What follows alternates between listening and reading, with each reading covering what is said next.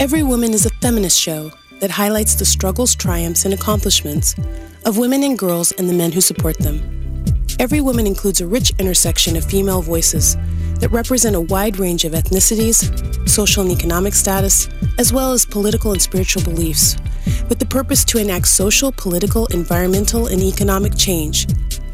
The views and opinions expressed on Every Woman are those of the hosts and the guests and do not necessarily represent the views and opinions of Mid-Coast Radio Project Incorporated, KKFI staff, board, or management. Hello everyone and welcome to Every Woman today on 90.1 FM KKFI, Kansas City Community Radio. This is Una here in the studio with Fiona. Hi Fiona. Hi Una. Been here for a little while and been having a great afternoon of social justice, and this hour is no exception. We have a very special treat because by kind permission of the Great Debate League, we are going to listen to a debate between Janaba Lumumba Phillips, excuse me for not getting the name quite right, and Katina Taylor about the role that feminism has played in what they see as a weakening of the black family structure. And several pundits have made the assumption that feminist ideals coupled with racist social policies have exiled black men from their families, leaving behind a fractured community. However, black feminist scholars and activists have pushed back against this, saying that calls for gender equality are only a threat to those who want to uphold the patriarchy. So we are going to let these two strong women of color talk about this issue and step back, and I hope that you all enjoy. Thank you. The question is, how do we move forward? Will anybody make real shit anymore? You have to have these difficult conversations. Would have used that more. We need a complete restructure. That's what I'm saying. I just want to emphasize that. But I think that small states, which despite not being able to compete in a democratic process on the basis of population, they do handle it. He had political influence through his money. I think that once the viewers engage and look at what is being presented to them, they'll have a better understanding of that question. How do we move forward? How do we move forward? We invite you to be a part of the league and participate in actually debating. Can you hear me now? Good evening, Great Debate League. We appreciate you for being with us tonight. My name is Ebony Johnson, and I'm your moderator and host for this evening's debate. I hope that you can stay with us until the very end, as we rely on your vote to determine the winner. Tonight's debate is brought to you by TT Talks, LLC. TT Talks is a Pan-African multimedia company specializing in various forms of content creation, including podcasts and music production. Learn more at tttalks.com. Our debate topic for this evening, feminism and black families. A long-standing argument in the African American community has centered around the role that feminism has played in the weakening of the black family structure. Several pundits have made the assumption that feminist ideals, coupled with racist social policies, exiled black men from their families, leaving behind a fractured community. However, black feminist scholars and activists have pushed back against this assertion, noting that calls for gender equality were only a threat to those who wanted to uphold the patriarchy and continue the oppression of black women. Tonight's premise, the black woman's acceptance of feminism contributes to the destruction of the black family structure. Tonight's guiding definitions, feminism, the advocacy of women's rights on the basis of equality of the sexes.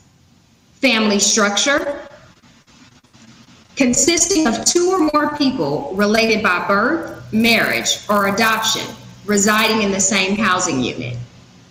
Destruction, the action or process of causing so much damage to something that it no longer exists or cannot be repaired. Arguing the affirmative position is Janaba Phillips, born in Oakland, California, as a legacy child of the Black revolutionary struggle of the 60s. Jainaba is a solid revolutionary vanguard, spreading the gospel of African internationalism. Today, she continues that legacy as a speaking member of the Uhuru Movement's Impedum organization dedicated to peace, bread, and Black power. Arguing the negative position is Katina K. Taylor, a resident of Kansas City, Missouri, JD, and co-founder of Elements of Education, KC. Katina is an edpreneur working to connect, inspire, support, and honor amazing African American women in the field of education. She has lent her voice, gifts, talents, and skills to reshaping education as a teacher, speaker, workshop facilitator, consultant, community organizer, and volunteer. This is an exhibition debate and will be unranked. There will be no personal attacks of any kind, no profanity, and no interrupting. Round 1, opening statements. Each participant will provide an uninterrupted opening statement. We will begin with Jainaba Phillips arguing the affirmative.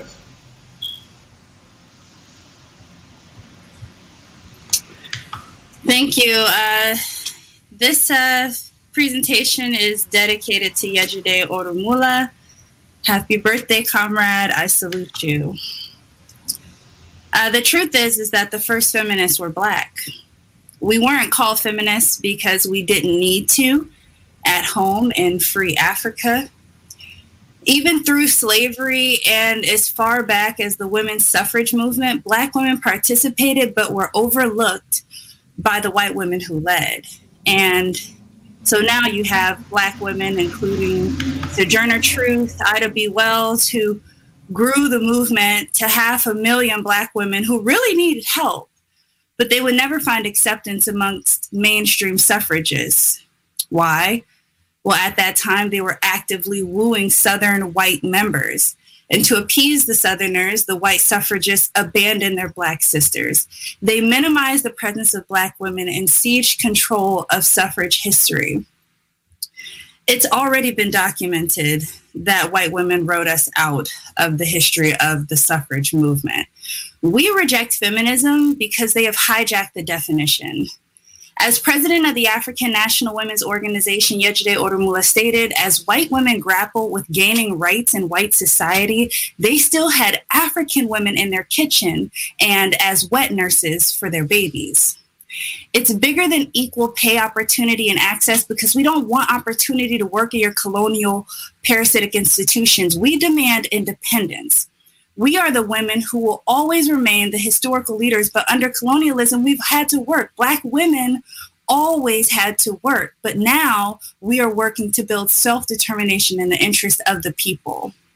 Feminism simply means to fight for white women to have a slice of the colonial pie, especially in law enforcement and the military, institutions that contribute to the destruction of the Black family structure. White-led feminism resulted in the increase of white women in seats that traditional white men held, a subtle reminder of their silence during the ravages and rapes of our mothers during slavery. We can lead our own struggle outside of the dark shadow of white feminism.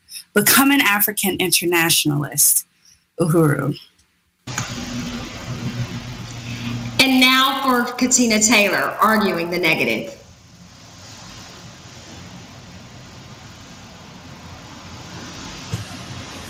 Good evening. Thank you so much for the opportunity to participate.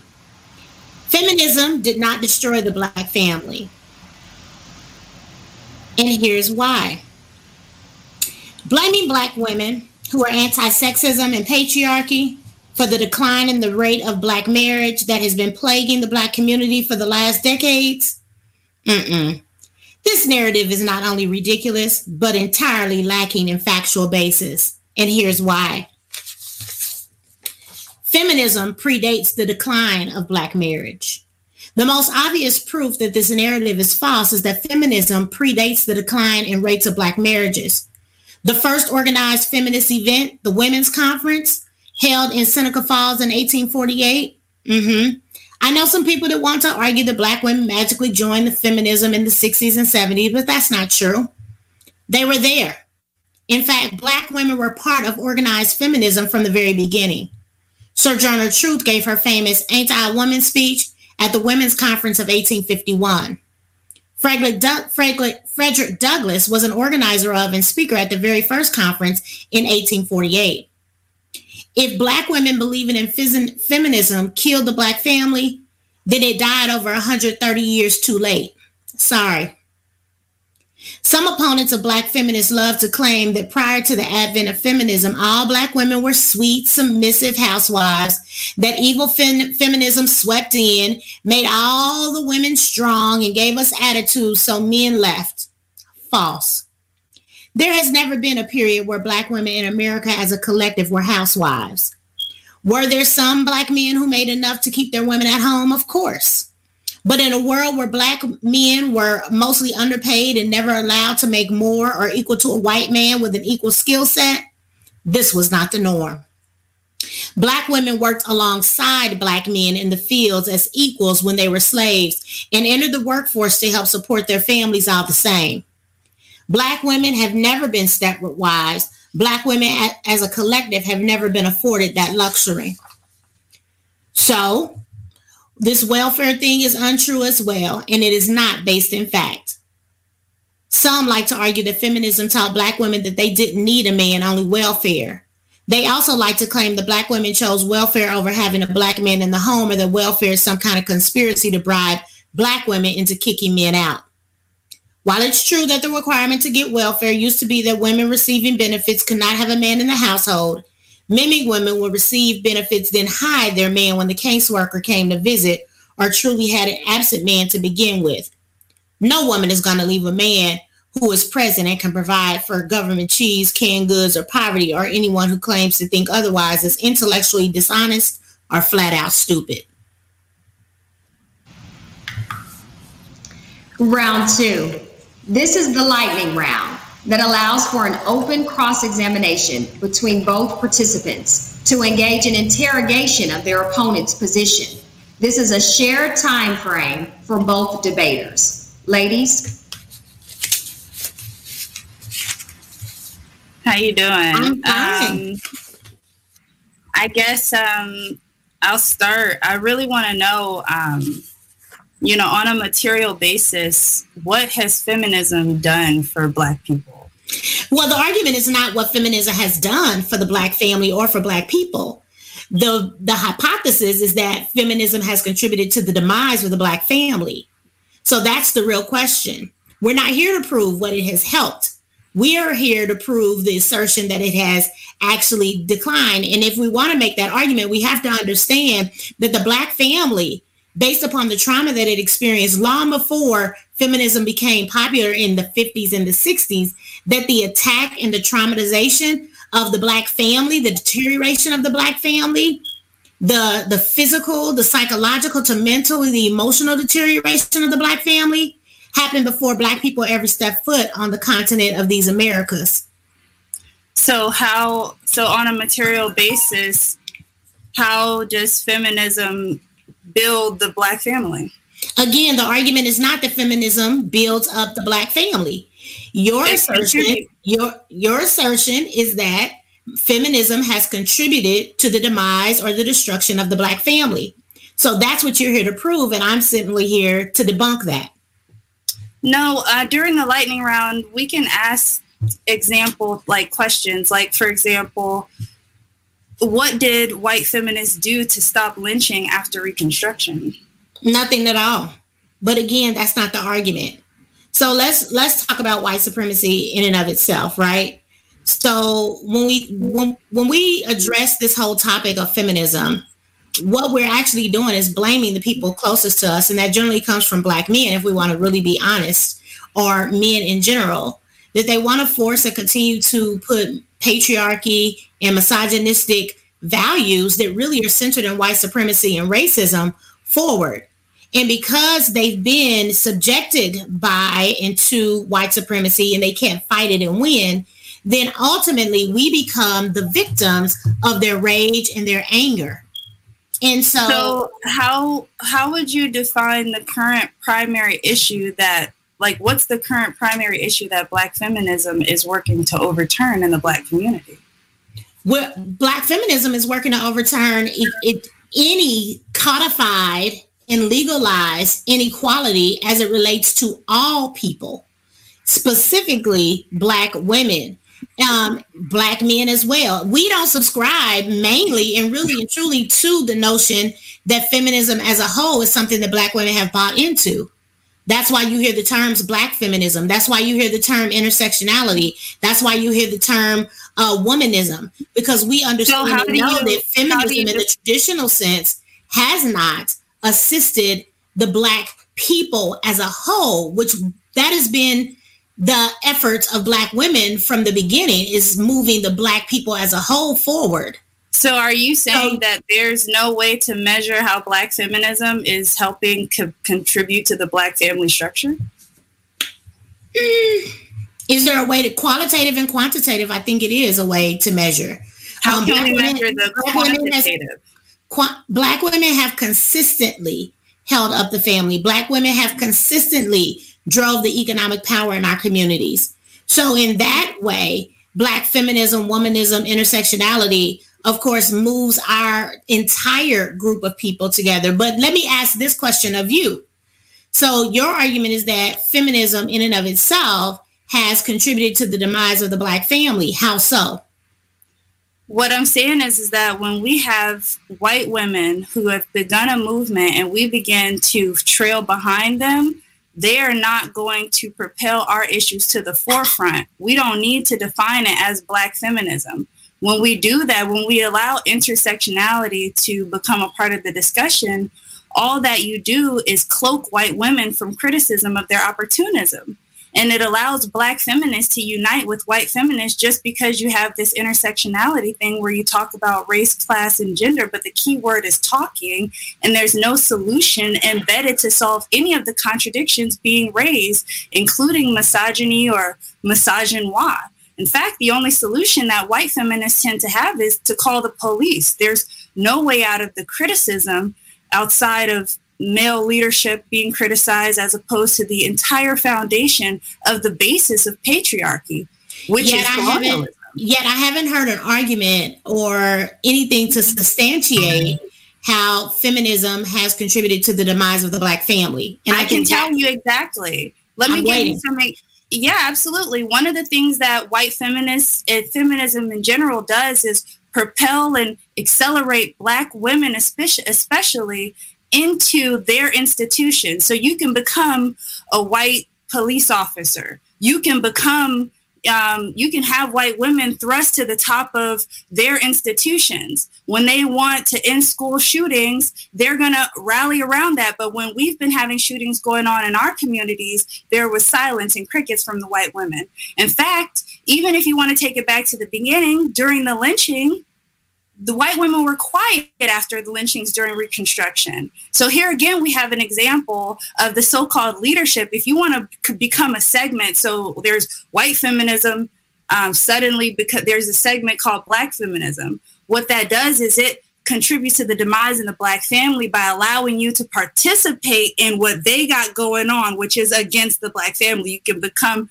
the best judge if you want. You could become the best police officer if you want, but they do not address our specific issues as a collective. So white feminists, however, are not actually defining what intersectionality is. That's Kimberly Crenshaw.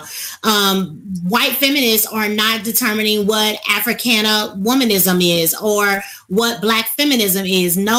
No white feminist, and there's not necessarily any integration between the two.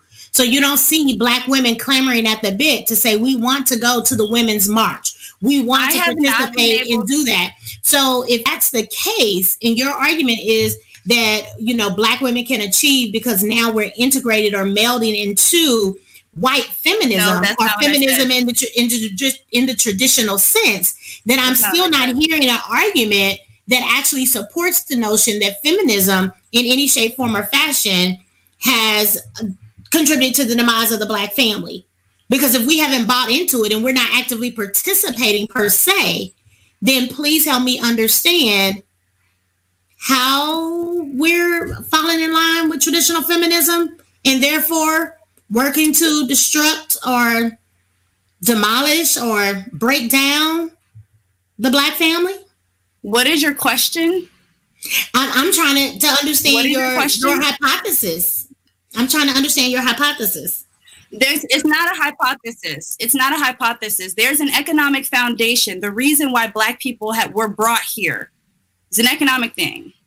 While white women were fighting for rights, they spearheaded the so-called feminist movement. Even though you implied that Black women have been fighting we've been feminists and leading families and whatnot since the beginning of time, then why call it feminism in the beginning? That's just what Black women do. If we're going to define something, if we're going to say that this is feminism, which has already been defined predominantly, so if you're going to use, have we as a collective try to create a segment from it? What that does as a collective people ever defined anything or and named it allows anything? them to push their issues to the front by creating a segment. We need to step away from feminism and embrace our own ideas. So is the argument that we haven't embraced our own ideas, or is the argument that we're here feminism? Is how does feminism contribute to the destruction of the Black family? If feminism is propelling and pushing Black women and all women in general to be leaders of the already corrupt system that we have, then what are we fighting for? I don't necessarily know that feminism is forcing anyone to be the head of anything. The argument in any women's movement, be it feminism, be it the conversation around intersectionality, womanism, Africana womanism, feminism, however you want to say it, is really about being treated fairly and equally. That we are removing men who, from a Eurocentric and white supremacist view or lens, have been catapulted to leadership, and women have been minimized as if they are just a supplement to the existence of men.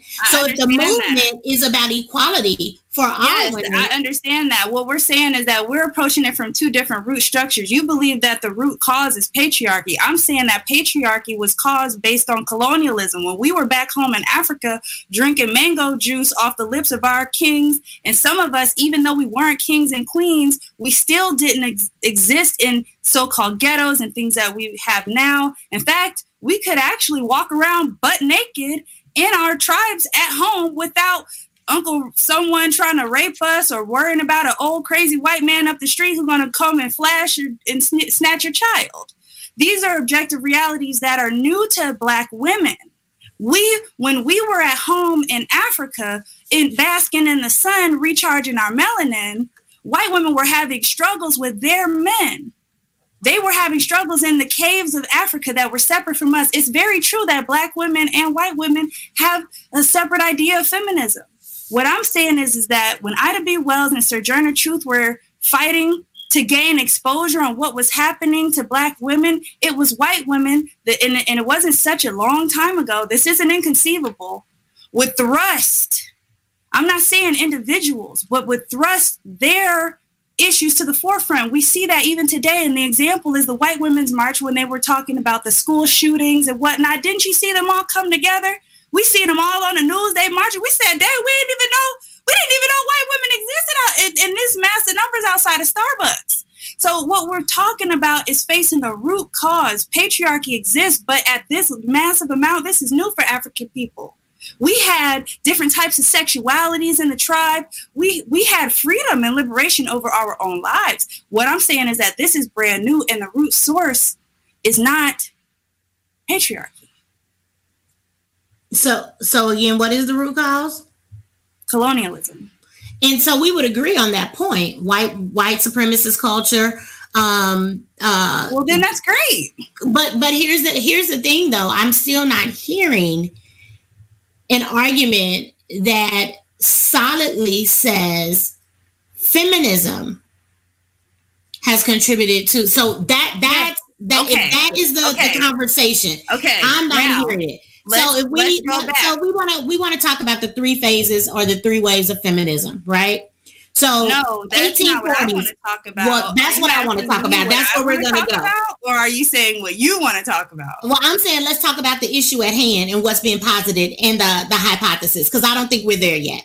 So we have three waves of feminism. We have three waves of feminism. The 1840s was the first wave. The 1950s and 60s was the second wave. Listen, I would like this to be a lightning round where we ask questions and not a lecture round. I want to engage in an ideological struggle. I don't want to sit through a lecture. I don't think there's a format for this round. There is. There is. It? This round, ladies, this round you are able to engage in cross-examination of each other. So that means I can make statements as well, correct? Yes. Thank you. So either you grab the mic or you don't. But in any case, when we start talking about feminism and the fact that people are positing that Black women's level of embracing this notion of feminism, first of all, we ignore the first wave, we ignore the third wave, and we get centered in the 1950s and 60s as we talk about when feminism became most popular in these Americas. And what I'm saying is that Black women had long before that been attempting to move not only themselves, but certainly their men, their children, their family, their extended family forward.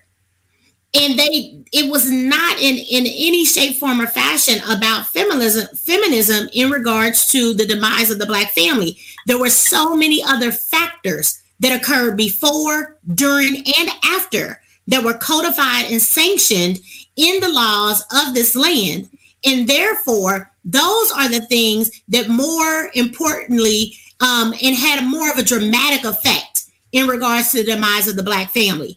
So that's what I'm saying. I'm not going to lay it at the feet of feminism, because that then ignores the whole white supremacist, Eurocentric, colonized foundation we have.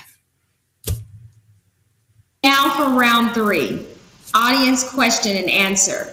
We invite our audience to submit questions for the debaters. Each participant will be given the chance to respond to each question, uninterrupted. Please submit your questions now. As we bring up our audience questions, please support our growth by donating to our Cash App, $The Great Debate League. TT Talks podcast is hosted by Adrienne Bate. You can support this Black woman entrepreneur today. She has new merch available at tttalks.com. You can visit the website and order your own TT Talks hoodie. This is a classic hoodie with the TT Talks logo surrounded by the slogan and the website on the hood and lower back. And now we will take our first audience question. Arguing the affirmative, Janaba Phillips will have 1 minute and 30 seconds for the first audience question. And that question is, do white feminists care about the Black community? Janaba? You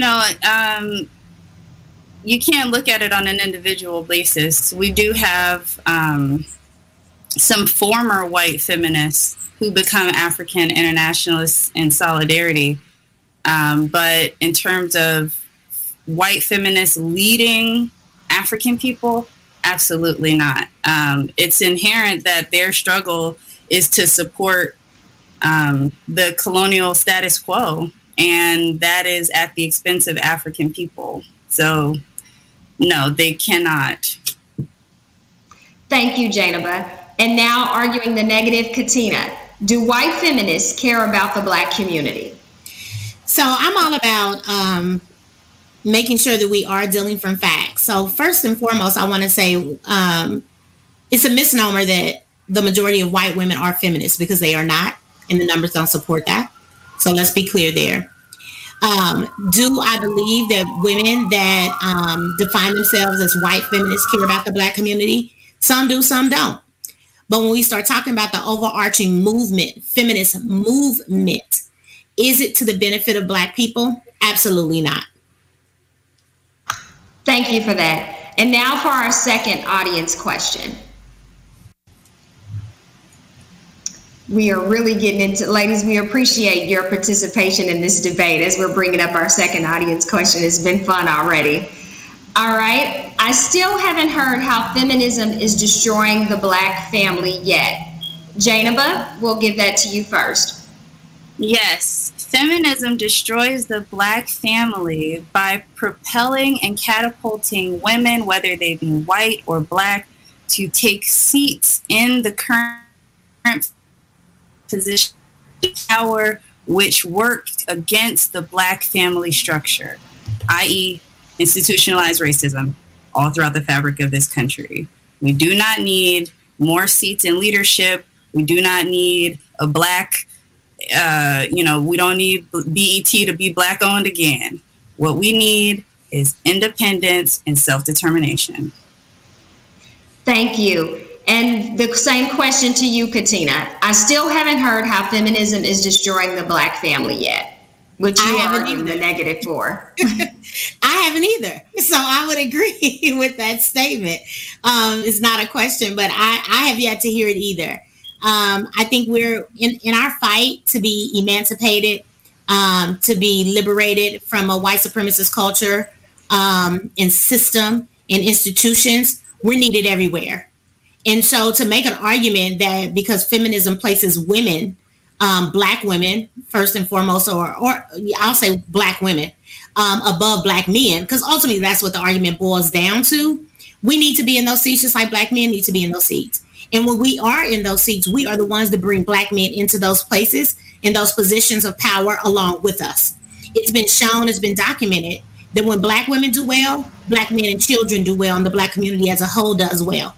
So I have yet to hear from my opponent either how feminism is destroying the Black family. Thank you so much. And now for our third and final question from our audience. To what degree have feminist values and assumptions penetrated the attitudes of everyday people within the Black community? From your perspective, has it been positive or negative? Share concrete examples. Jainaba? To what degree has feminists penetrated the Well, I think that, calling them feminist values and assumptions penetrating the attitudes of everyday people, the reality is that Black women have had to lead despite everything that we've been through. The problem is when we have outsiders who are within our lives basically helping us to drive the argument in a way where it doesn't need to be. We need to be focused on the liberation of our people as a whole, not trying to segment a portion of our leadership as though we're competing on who's been colonized or treated worse. We have to work together because we have one common enemy, and white women start to contribute and support the one that keeps them on the pedestal. Thank you, Jainaba. Katina, the same question to you. To what degree have feminist values and assumptions penetrated the attitudes of everyday people within the Black community? From your perspective, has it been positive or negative? Share concrete examples. I don't think necessarily that the feminist values and assumptions have penetrated the attitudes of everyday people. Let's be, that's the question. So I'll say that. From the degree that it has touched, influenced people within our community, I think it has been mixed as far as positive and or negative. And there's our time. And there's time for that. All right. Thanks so much. Thanks so much, ladies. And thanks so much to our audience for submitting questions. We've come to our closing statements. Each participant will provide an uninterrupted closing statement. We will hear the affirmative closing statement from Jainaba Phillips.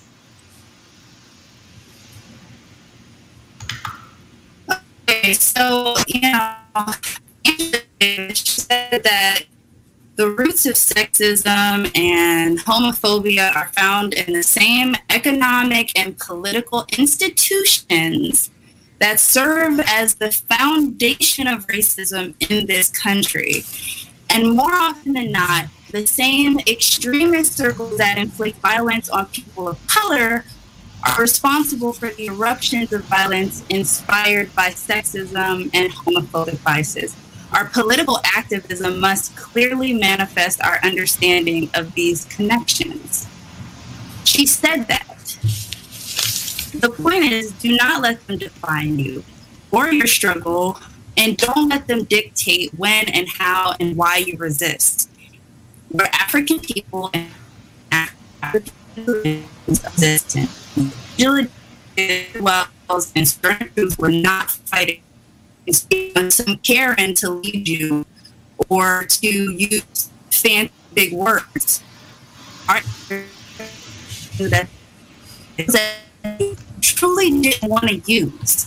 Sojourner's last name was Truth. She knew and she saw it, so don't let them pull the wool over our eyes. And to quote Yejide Odomula, the leader of the African National Women's Organization, their call for women's liberation really meant the liberation of white women on the pedestal of the oppression of the entire African nation. This is the foundation of modern feminism, which focuses on patriarchy as the main opposition. We must reject the separation of Black feminism from white feminism. Feminism is feminism. Even this whole intersectional white feminism, all it does is cloak white feminism from criticism for their opportunity. It's not going to be destroyed if women get higher up on the ladder, and all you're going to find is white women doing more of the oppression, or Black women, or whoever they let up there. It's time for women to join the revolutionary African leadership so we can cut the root of the issue, Black women, men, and children, which is colonialism. Ooh.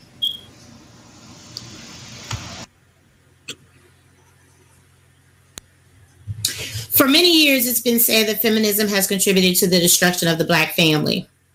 That hypothesis ignores the contributing factors that are and have been intentional and codified in Eurocentric ideology, in white supremacist culture, or what some call racism. Now that we've established this argument has zero merit whatsoever, let's try to call it what it really is. And that really is the notion to shame women into compliance and silence. This argument is generally made by Black men. Black men want Black women to cape the supposedly submissive qualities of other groups while simultaneously claiming feminism is the white women's fight. How does that work? You want to cape white patriarchy, then act confused and attack because they're Black feminists? Let's do some math. If white patriarchy equals white feminism, then Black patriarchy equals what? If you guessed Black feminist, then ding, ding, ding, you won. Stop trying to sell Black women on oppression just because you put a Black face on it. Patriarchy is white supremacy. If you don't want Black feminism to exist, then create a Black community that is as pro-Black women as it is pro-Black men. If not, then just be honest and admit that you have no real reason to be anti-women's rights and that you're just a regular old sexist posing as a revolutionary. Newsflash, there is nothing revolutionary about patriarchy. It is literally the oldest trick in the book. So our argument was supposed to be that feminism contributed to the demise of the Black family. I don't know that we even actually got there. And just because I'm arguing in the negative doesn't necessarily mean, no, it does not mean that I identify as a feminist. All in all, I don't identify as a feminist because I'm against the integrationist aspect of the feminist movement. I identify as a womanist. However, this nonsense just needed to be addressed because I'm tired of seeing it. Black feminists, Black single mothers, Black women, you are not responsible for the death of Black family because you desire equality. Don't let anybody else tell you otherwise. Thank you so much to both of our participants, Janaba Phillips and Katina K. Taylor, for participating in the Great Debate League. Thank you to our audience for watching and submitting questions. Please donate to our Cash App so that we can continue to grow. Also, check us out on our YouTube channel, Great Debate League Inc. And you can subscribe to our podcast on Spotify and iHeartRadio. We would like to thank TT Talks, LLC, for supporting tonight's event. For more information, you can visit their website, tttalks.com, or find them on Facebook, YouTube, Twitter, or Instagram.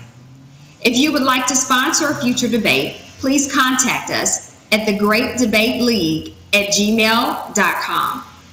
We will post a Facebook poll on the Great Debate League group page. Please go there to vote. The poll will be up for 24 hours after the debate. Ladies, we'll see who won the debate. Our next debate, GDL 8, is August 13th. Esther Nglande versus Linda Spence. Does spanking negatively affect Black children? Good night, everyone. We invite you to rejoin us in a few moments for a post-debate analysis. And welcome back to everyone from that station break. You are listening to the Great Debate League, which you can find on Facebook. And they also have a Facebook group, which you can find from the Great Debate League page on Facebook. And you can check out the poll there and also the video of the post-debate analysis with many insightful comments on the quality of the argument.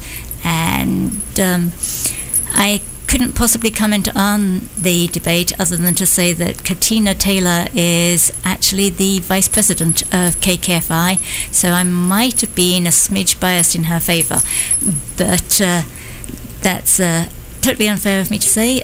And I do also want to say that you could also hear the voice of Ebony, who has long been our volunteer coordinator at KKFI and now runs the show Ebony's Bones on Wednesday evenings, where you can hear about colonialism and its impact on people of colour, particularly the Black community, and issues of interest to Kansas City community.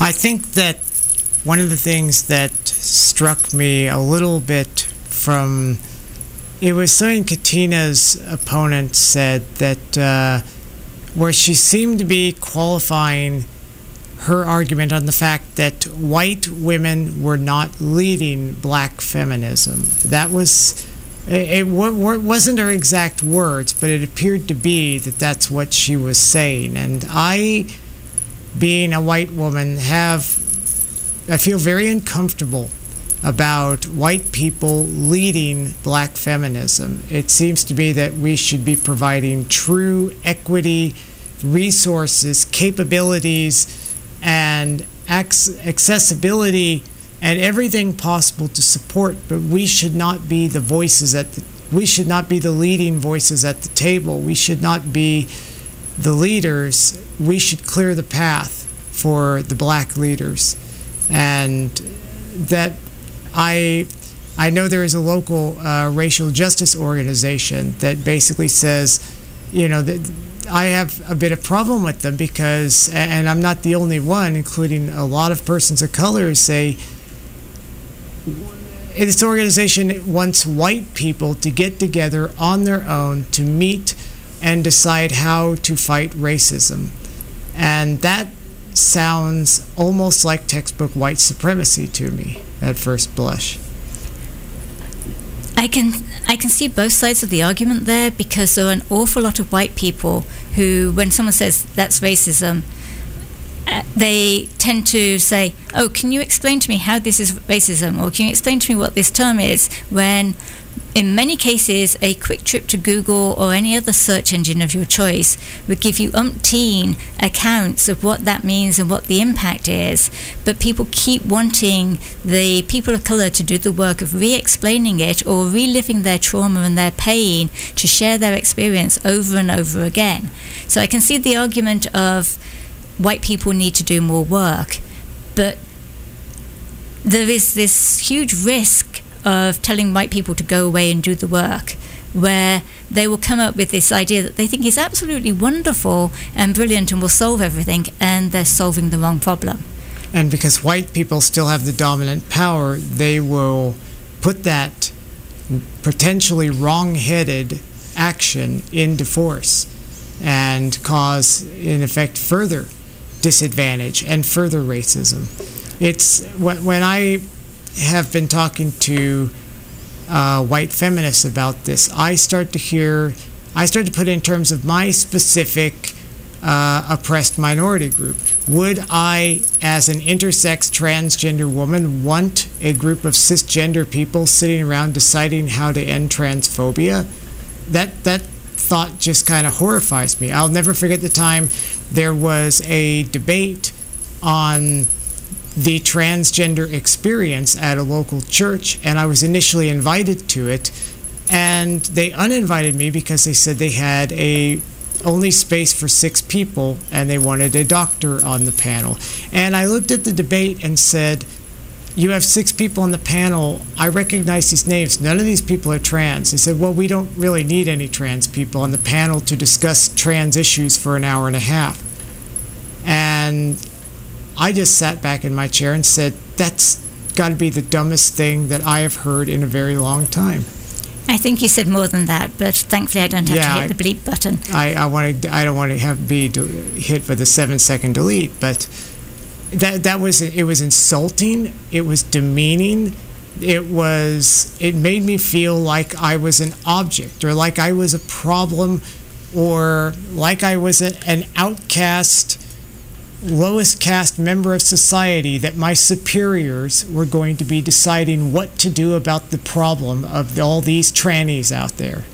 It's like the thing that an awful lot of charities do.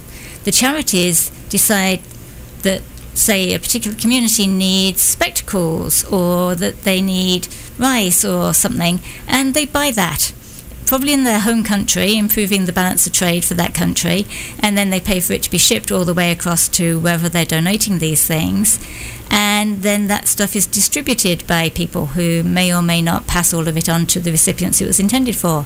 Because so many charities and so many people have the idea that if you give someone money, they won't spend it on what will actually solve their problem, even though they themselves know what their problems are and their local situation.